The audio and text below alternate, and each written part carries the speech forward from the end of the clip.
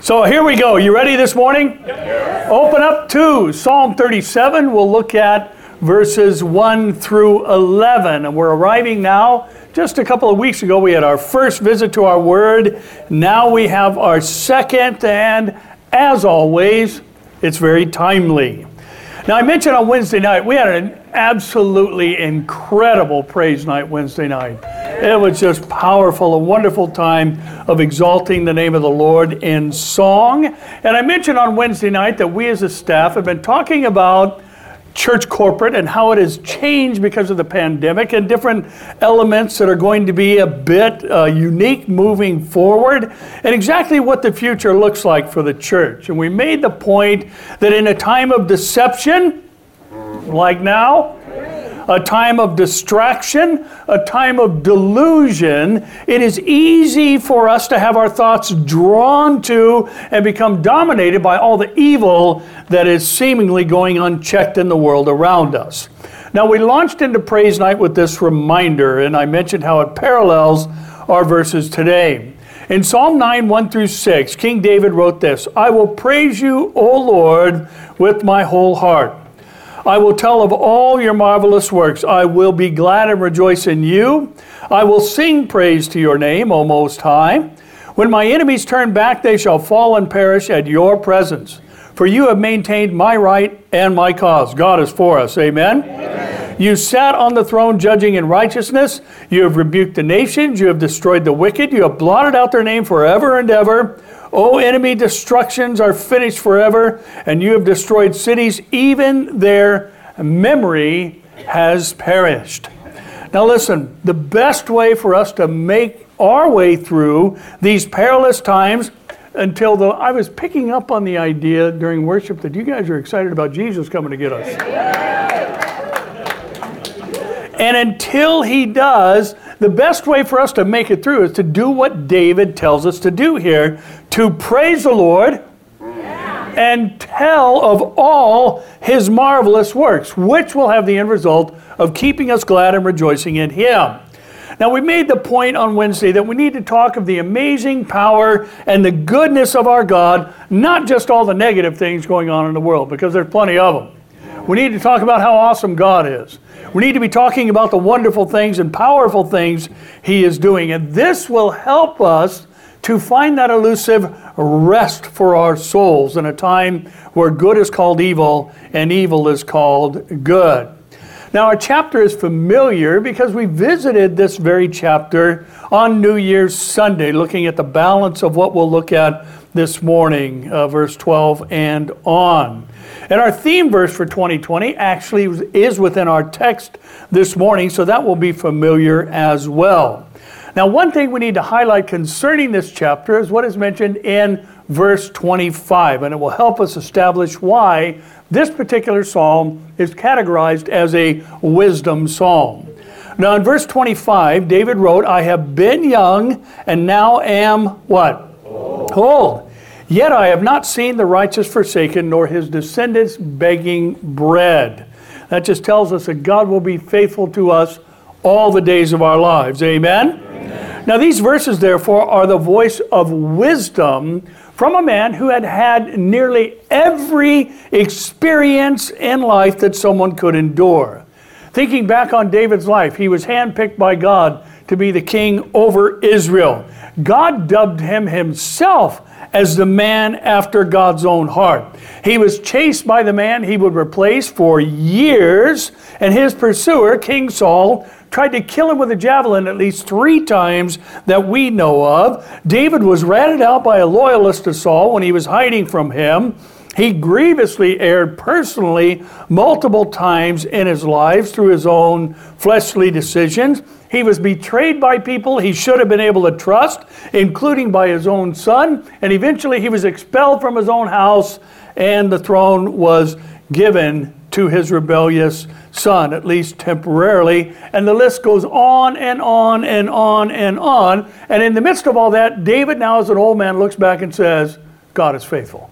Amen. God will not abandon us. Now, that tells us that what David writes is not speculation, but rather it is proven truth that the Holy Spirit inspired him to record for our benefit. Romans tells us that the things that were written before were written for our learning, and we have things to learn this morning. Amen? Amen. Now, our word for the year is going to introduce another meaning. As we recognized last month, Matthew 11:28, the word rest meant patient expectation in that particular context.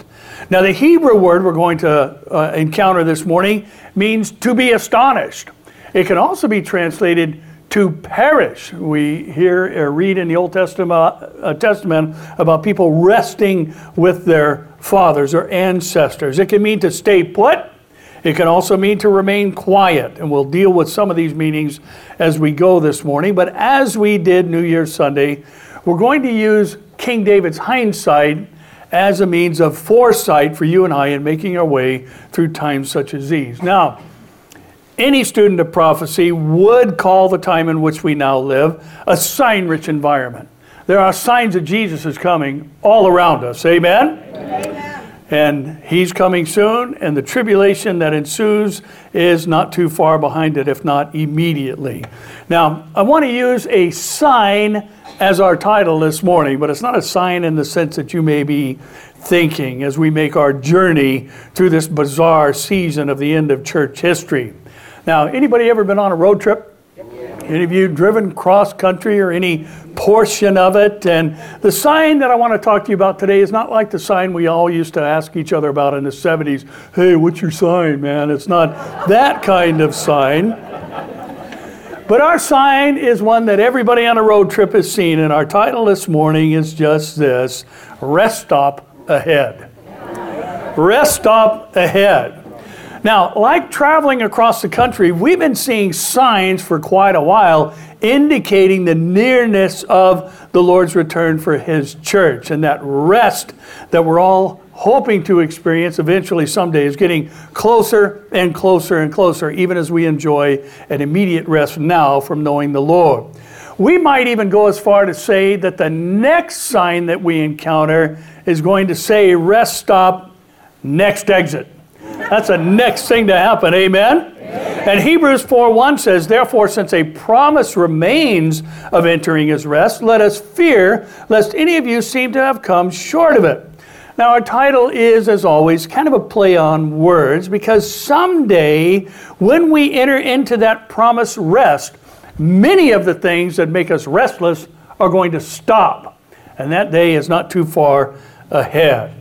Now, the Lord told the weary and heavy laden to come to Him, and He will give them rest that penetrates all the way down to their soul. I'm ready for some of that rest, aren't you? Yes. Now, let's see what we need to remember on the road of life as we're seeing more and more signs that indicate there is an eternal rest that is right around the corner, perhaps even at the next exit. Are you ready? Yes.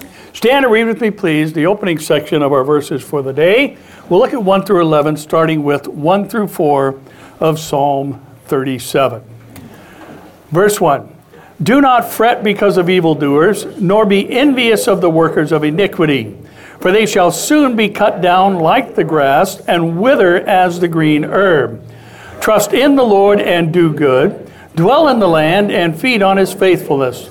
Delight yourself also in the Lord, and He shall give you the desires of your heart. And Lord, we are thankful for this magnificent text. Thank you for the voice of wisdom and experience that David will write and the Holy Spirit will speak through.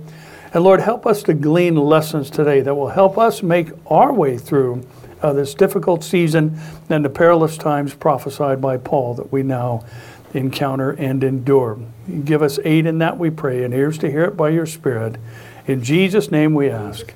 Amen. You may be seated. Now, the timeliness of our text becomes apparent in the first three words, do not fret. Now, the word fret here in the Hebrew actually means to blaze up in anger. It can mean to burn with displeasure. It can mean to be incensed or even to be furious. It doesn't mean wring your hands and worry or be afraid of unknown outcomes like we would initially think. And fret is connected to the potential object of anger, displeasure, or fury by the idiomatic use of the phrase because of. And this links the cause of fret or potential fretting to evildoers and workers of iniquity. I don't know about you, but I've not been doing so good on some days about this not fretting thing with some of the evil going on in our world. How about you? Yeah. Evildoers and workers of iniquity have allowed anger and displeasure to occupy more of my thoughts than they have a right to. So we have to take control of these things and take our thoughts captive. Now, the counsel of the word is not like the sage wisdom we have all either heard or offered at some time or another. I'm sure we've all heard someone sharing their story of stress or what's creating anxiety, and then someone gives that wisdom, don't worry. I never thought of that. Just don't worry. But then they don't offer any device to connect it with to allow that to actually become possible. But here, the Holy Spirit gives a directive. Don't be angry. Don't be displeased. Don't be incensed or furious at the evil workers of iniquity. And then he attaches a device that will allow us to do so, and our fleshly tendencies to lean in that direction that we'll talk about here in a moment. Now, verse 8 will tell us that if we do not follow this divine directive, we've opened the door to spiritually harming ourselves, which obviously we don't want to do. Now, James gives us the wisdom in 3:16, where envy and self-seeking exist, confusion and every evil thing are there. So envy is not a positive attribute, right? Right? Okay.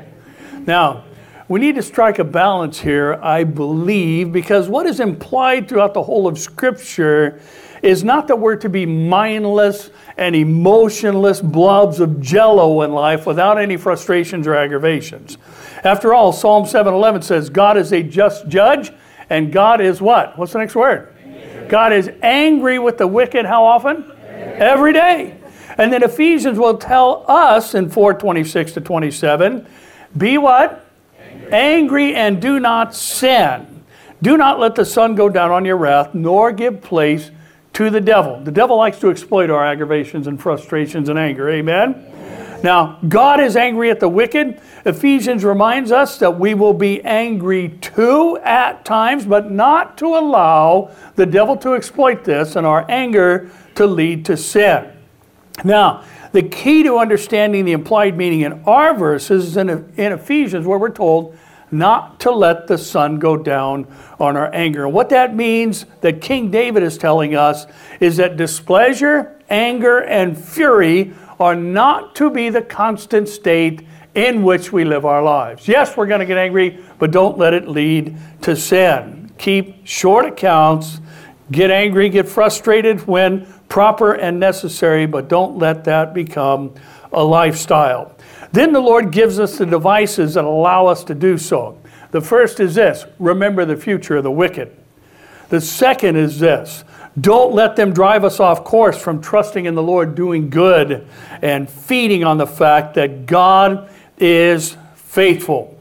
Now, that would include God is faithful when evil workers of iniquity are in places of political power. Amen. Come on, that needs more than that.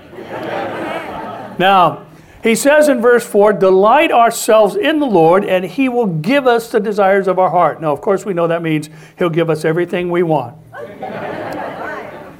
If that were true, there'd be a lot more Bentleys and Lamborghinis out in the parking lot. Amen? Now, the Hebrew word delight is interesting. It's the word anag. It means to be soft and pliable.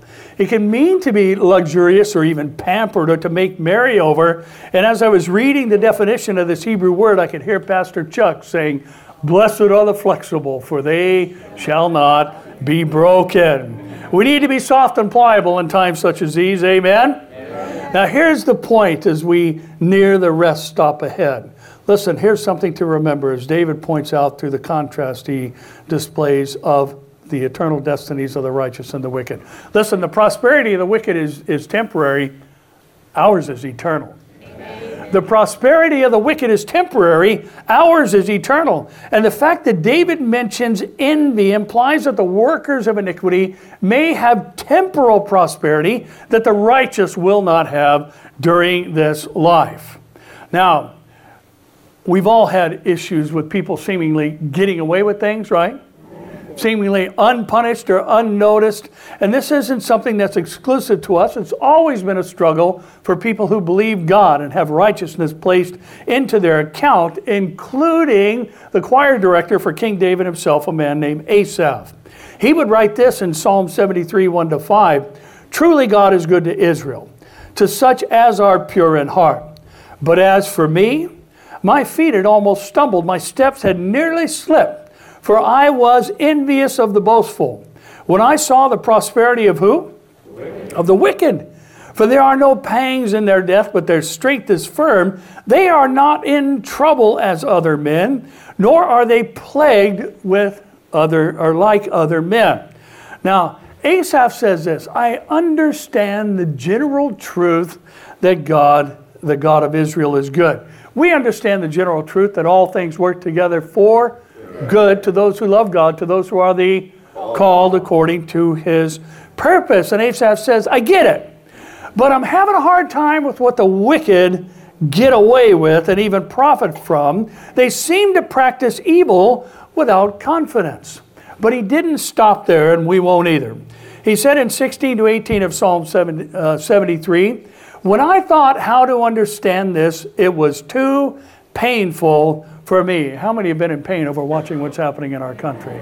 It's been painful for all of us. And then he said this, which mirrors what David said in our text. He says, "Until I went into the sanctuary of God, then I understood their end.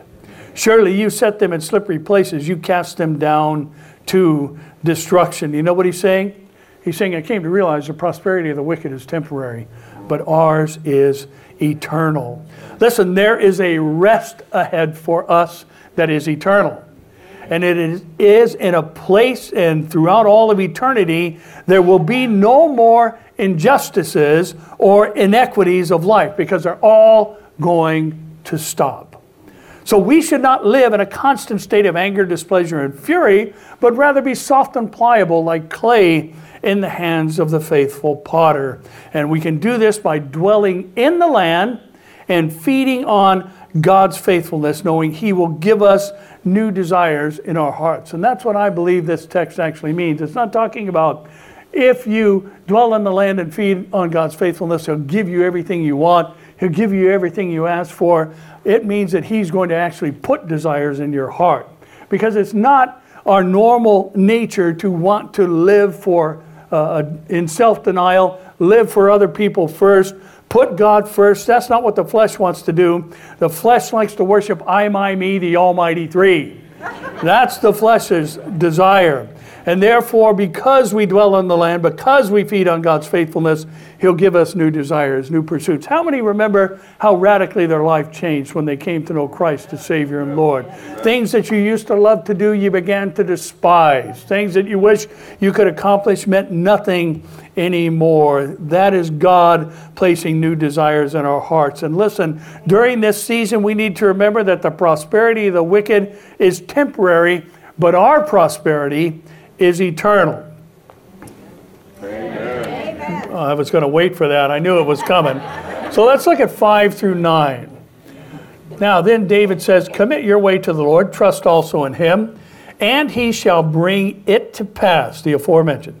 "He shall bring forth your righteousness as the light, and your justice as noonday.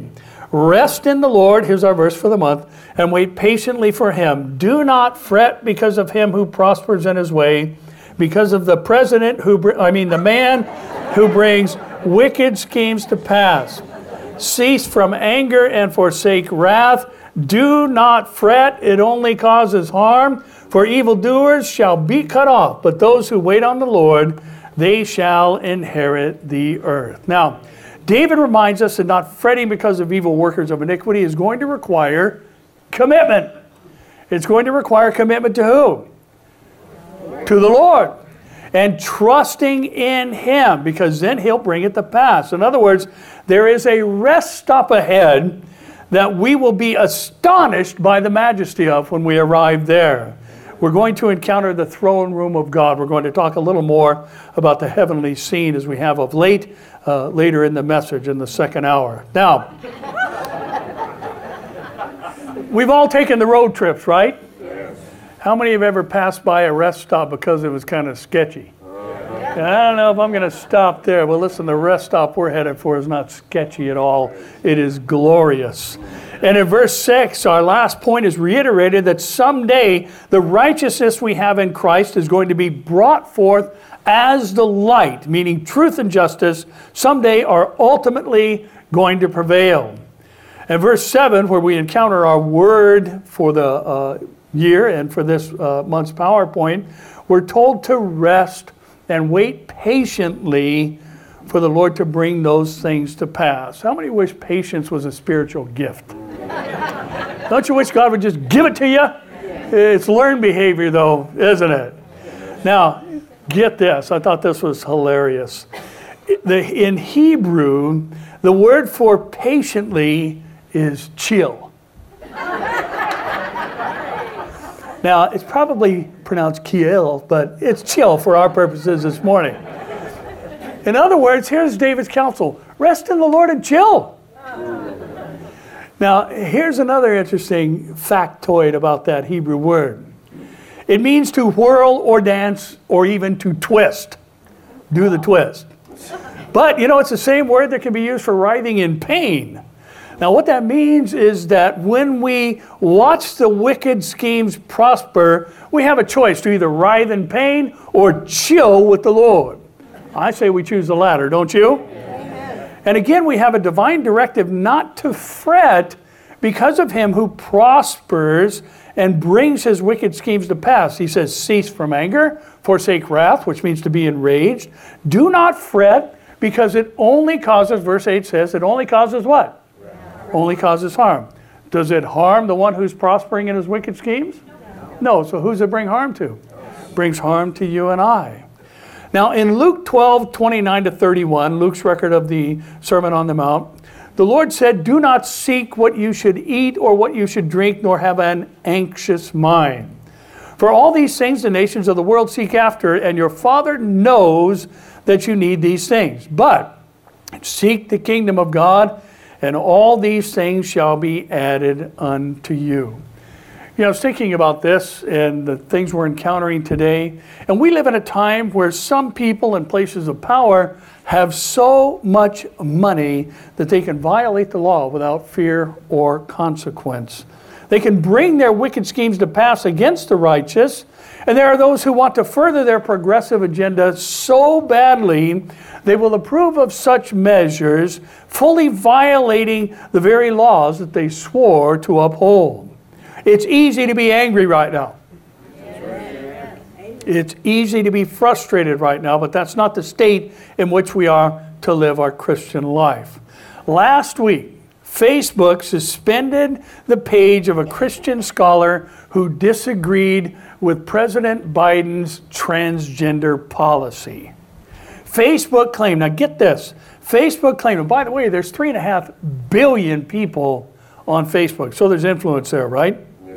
Facebook claimed that the criticism of Biden's policy to allow biological men into women's restrooms and to allow biological males to participate in women's sports violated their community standards on, get this, violence and incitement. In other words, if you believe the Bible, or if you believe in science over this government-imposed ideology, you're inciting violence. If you think a biological male ought not to run in a women's track meet, you're inciting violence. If you don't believe a biological male ought to go into the women's restroom or the girls' locker room or shower room on any given campus in the country, you are inciting violence. It's easy for us to get angry over these things. Well, listen, we need to remember that people like Zuckerberg, lest he repent, has an eternal destiny that is not good. And we need to pray for the wicked. Amen?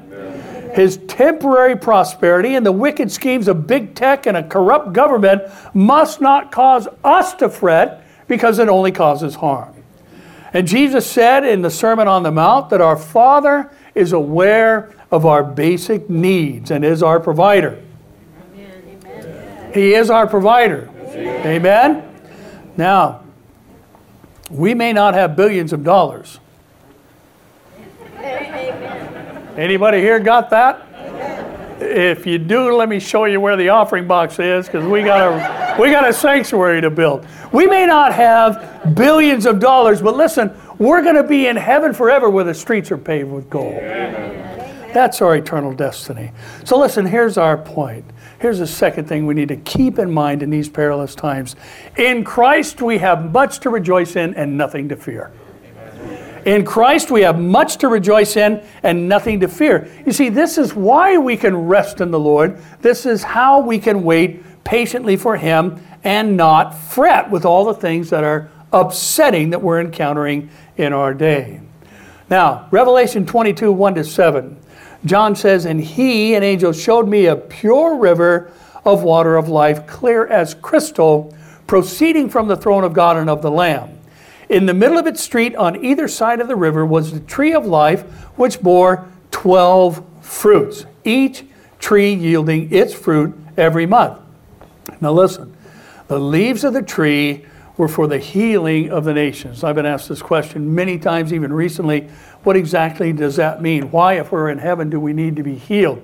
Now, you remember what happened in the garden when Eve was deceived and Adam knowingly sinned and they ate of the tree of the knowledge of good and evil? Was it that tree that God kept them from returning to?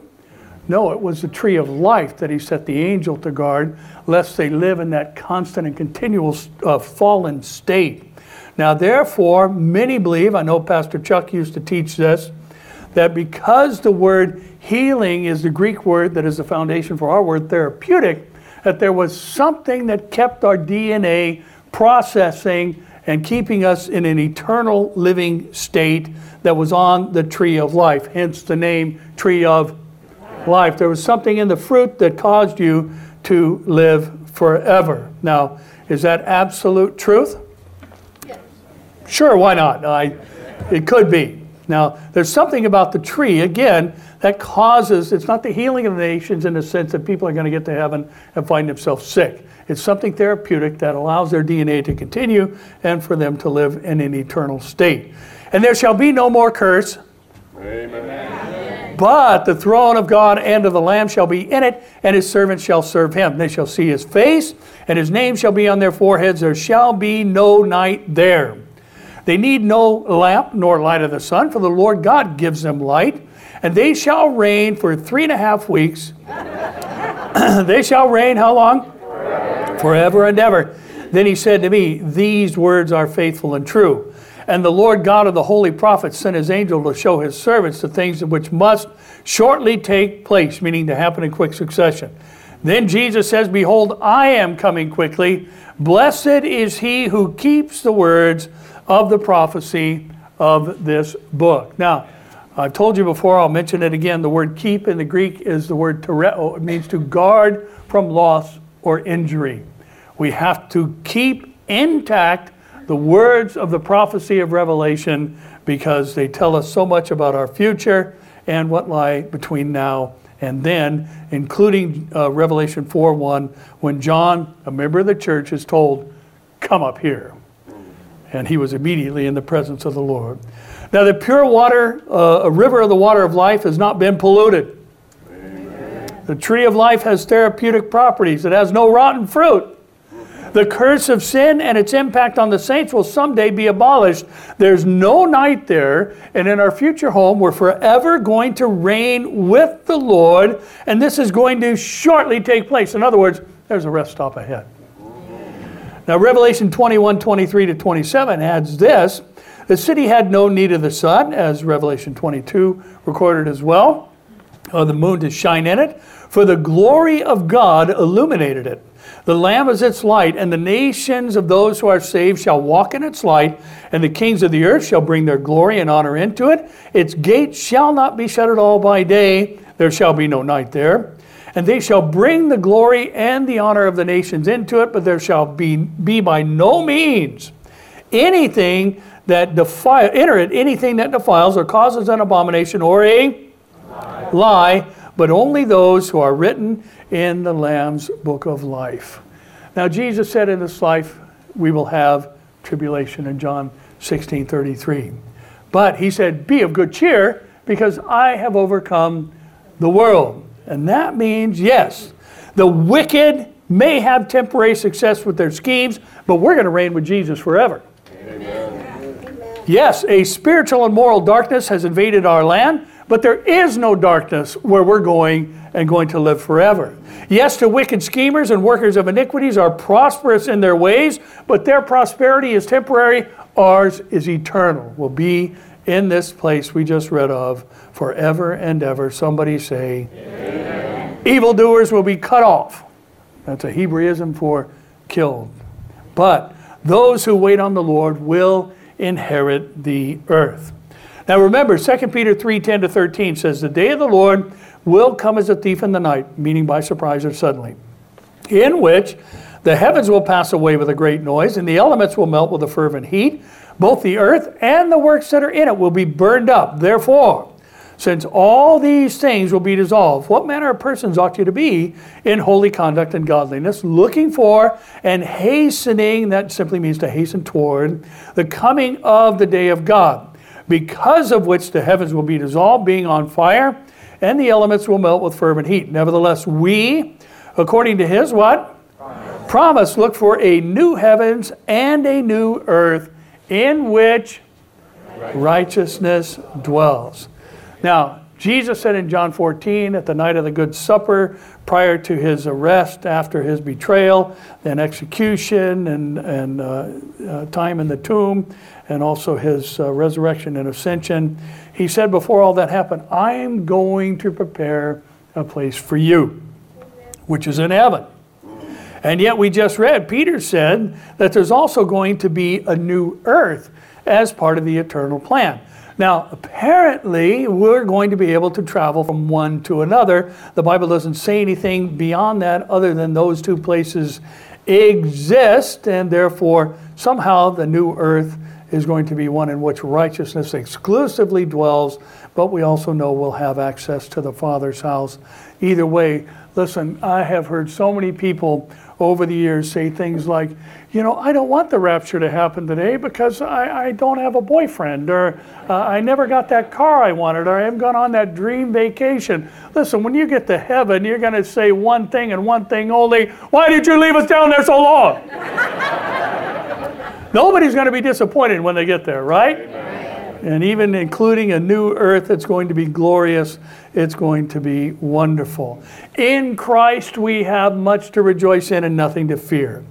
We cannot be separated from his love. No one can snatch us from the Father's hand. And someday soon we're going to the place Jesus has prepared for us so we can be where he is. And listen, the rest stop ahead is getting closer by the second. So don't fret. It only harms us. And besides, where we're going, none of the things that make us frustrated or angry are going to be allowed forever. Amen. Forever's a long time, in case you missed that. Now, let's finish off with 10 and 11. For yet a little while, and the wicked shall be no more. Indeed, you will look carefully for his place, but it shall be no more. But the meek shall inherit the earth and shall delight themselves in the abundance of peace. Man, I like that phrase, don't you? An abundance of peace sounds good right now. And rather interestingly, the text talks about, obviously, the peace that we're all familiar with, the shalom. And it means to be safe. It means to be well. It also implies health. It implies prosperity. And we will be delighted with health and prosperity and these things in abundance in eternity. Now, verse 10 needs to be examined carefully because its content and meaning is cataclysmic. It says, for yet a little while, meaning before too long, the wicked shall be no more. And even the memory of them will be wiped out. Psalm 34 reiterates the same truth in verse 16, where we're told the face of the Lord is against those who do evil, to cut off the what? The remembrance of them from the earth. Revelation 22:11 says, he who is unjust, let him be unjust still. He who is filthy, let him be filthy still. He who is righteous, let him be righteous still. He who is holy, let him be holy still. Now, the face in Hebrew, when it's attached to God, It actually, the literal meaning of it is the part that turns, the focus or attention. The implication is it speaks of God's nature and character. And therefore, we can understand that it is within God's nature and character to wipe out the remembrance of evildoers from the earth. Now, the statement in Revelation 22 is something that's made after the great white throne judgment, where the unbelieving dead answer to God for their sinful ways and actions and their rejection of the offer of salvation exclusively through Jesus Christ. And the destinies of the righteous and the wicked become eternal. That's what it means. Let him who is filthy be filthy still. Continually filthy, eternally filthy. He who is righteous, let him be righteous still. Continually righteous, eternally righteous. Same with holy. Now, I believe that in the new heavens and the new earth, the remembrance of those who do evil is going to be forgotten as God wipes away every tear from our eyes. This has been promised throughout the scripture. You'll find it in Isaiah 28:8. You'll find it in Revelation 7:17. And you'll also find it in Revelation 21:4. God wiping away the tears. Now, I also believe it is possible that the memory of our unbelieving loved ones will be wiped away, since all the things that cause tears will have passed away, meaning cease to exist. Now, it has been proposed, and I think it's valid. How could heaven be heaven knowing people you knew and loved are in hell? How could we enjoy the heavenly experience knowing people you prayed for, rejected God's offer of salvation, family members, or people that you just had great relationships on earth that were close friends that you shared the Lord with, and they continued to reject the plan of God? I believe it is possible, maybe even likely, that these will be part of the memories that God wipes away. Now again, this is opinion. This isn't biblical, substantiated fact, but I think there's some validity to it. Spurgeon said about this about verse 11. The meek shall inherit the earth. Above all others, they shall enjoy life. Even if they suffer, their consolation shall overtop their tribulations. By inheriting the land is meant obtaining covenant privileges and the salvation of God.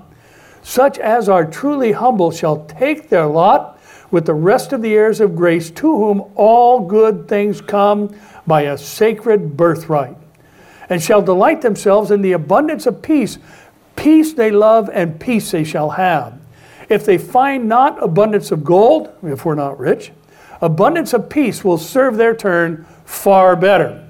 Others find joy in strife, and thence arises their misery in due time. But peace leads on to peace. And the more a man loves it, the more it shall come to him. In the halcyon, or the time period of the latter days, when universal peace shall make glad the earth, the full prophetic meaning of words like these will be made plain, talking specifically about delighting ourselves in the abundance of peace as we inherit the earth. Now, here's our point. There's a rest stop ahead.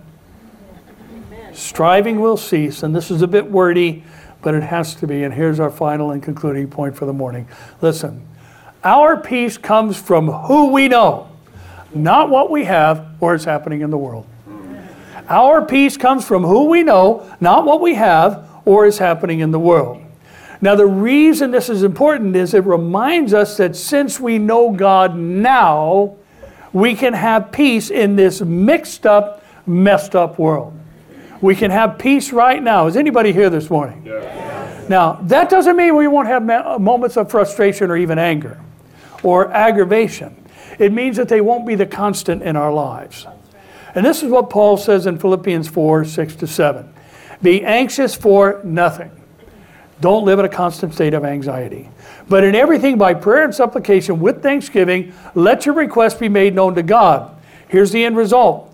And the peace of God, which surpasses all understanding, will guard your hearts and minds through Christ Jesus. Now, the fact that Paul mentions the guarding of the heart and mind means that our hearts and minds are going to come under attack, and that they will be assaulted, and the effort will be to cause that peace that passes understanding to be vacated on our part. Now, the phrase surpasses all understanding literally means above all intellect. It's a peace that isn't logical necessarily. It's a peace that we can have at any time. We can have peace when we shouldn't. Amen. We can have peace when others don't. Why? Because it's not our peace, it's His peace. It's the peace of God, which is above all intellect, that guards our hearts and minds through Christ Jesus. And thus we need not live in anxiety, even in the midst of our awareness of the wicked evildoers and their plans temporarily coming to pass, because our peace comes from who we know, not what we have or what is going on in the world. Now, I want you to think about this in light of our title. In the course of church history, it's been a 2,000-year-long road trip, so to speak. And there were generations and generations and generations of saints in the church that never saw a single sign. They never saw one sign that said, rest stop ahead. Rest stop ahead 80 miles. Rest stop ahead 50 miles. Now, we don't know the day or the hour, right? But I want you to think about this. For millennia, nearly 2, there was no nation of Israel. And therefore there was no northern border of Israel for the coalition forces that will invade Israel to gather on like we have today. There was no way to control global commerce. There has never, ever, ever, ever, did I say ever? Yeah. There has never been a truly global empire. Even the great Pax Romana, the Roman Empire, it wasn't global. They never ruled China. China was its own thing all the way back then. There were portions of the world that were never governed by any particular single source. There were world empires, so to speak, but it was just as far as their reach happened to be. Is it possible today for there to be a global empire? A uniform system of governance that controls the whole world? Yes, absolutely. There was no way to have this in times past, but there is now. And listen, the signs reading Rest Stop Ahead began appearing on May 14th, 1948. And they've been popping up ever since. And we're getting closer and closer and closer. And I believe we can say with all confidence that the next sign says, Rest Stop Ahead, next exit, be ready. Because it's coming soon, amen? Amen? Now, it's going to happen in a moment, in the twinkling of an eye. And listen, just as during the worship time, when the songs about Jesus coming and the verses and words about His return and coming for us cause you to clap and shout and be filled with joy, take that with you. Amen. Take that with you next time you hear something negative. Take that with you next time you see somebody in a place of political power do something that is heinous or completely the opposite of what God's Word says. Listen, we're dealing with a lot today. We're dealing with more than any generation has ever had to deal with in church history, at least the church history here in the United States of America. There's been bizarre things, heinous things going on all around the world, in other countries, within the church, and prior to the church age, the history of Israel and all the other things we know that they dealt with. But this is new to us in the degree that we're experiencing it now. So therefore, we need to guard our heart and mind through Christ Jesus, because we can have this peace because it's above the knowledge of things that are going on. And it will guard our hearts. It will guard our minds. It will protect us, and it's ours to have. And we're told that we can even have it in abundance. You can have peace right now. That's right. And you know, it just doesn't come from just falling in line with all the aggravations and frustrations, even though we're quite aware of them, even though we need to stand against them. We're just over 100,000 signatures away from recalling a governor who is an enemy of the church, and I would say he's an enemy of America. Amen. And he needs to be recalled. And yeah, we need to sign on the line. We need to stand up for all these things. That's what we're here for. You know, I hear a lot of things, and this is our second sermon for the morning. I hear a lot of comments about Romans chapter 13 and the fact that God has placed people in places of authority, and therefore people interpret that to mean that everybody in a place of power has been put there by God. Listen, I saw somebody on social media ask the question, why did God have Joe Biden be president? Listen, Joe Biden's president because people voted for him. Maybe some dead people voted for him, and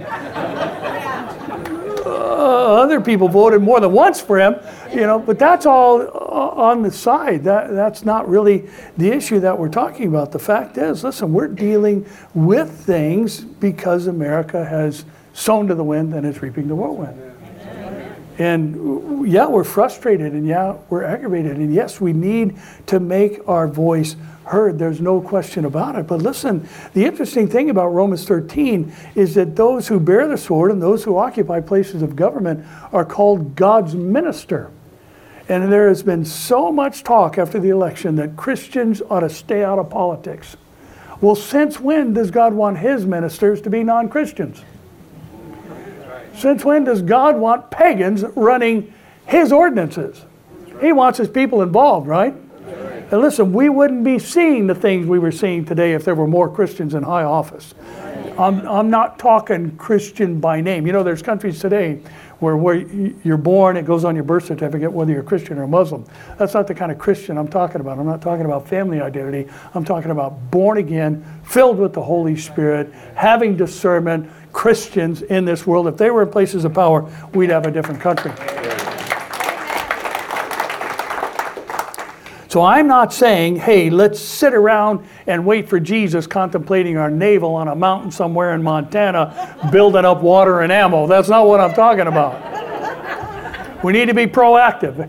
We are salt and light. Amen? Amen. But we can't let being salt and light turn us into angry citizens, because we are not citizens of America. We are citizens of the kingdom of heaven. Amen. And our actions and attitudes need to represent the kingdom we are ambassadors for.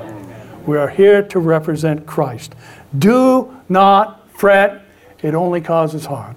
Yeah, get mad, but don't live that way, because the prosperity of the wicked is temporary.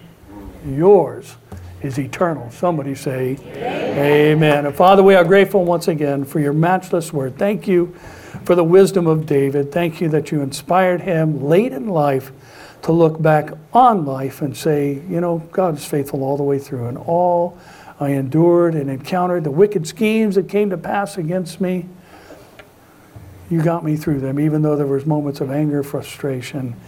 And Lord, David looked back and saw the negative impact that his actions had on his own life.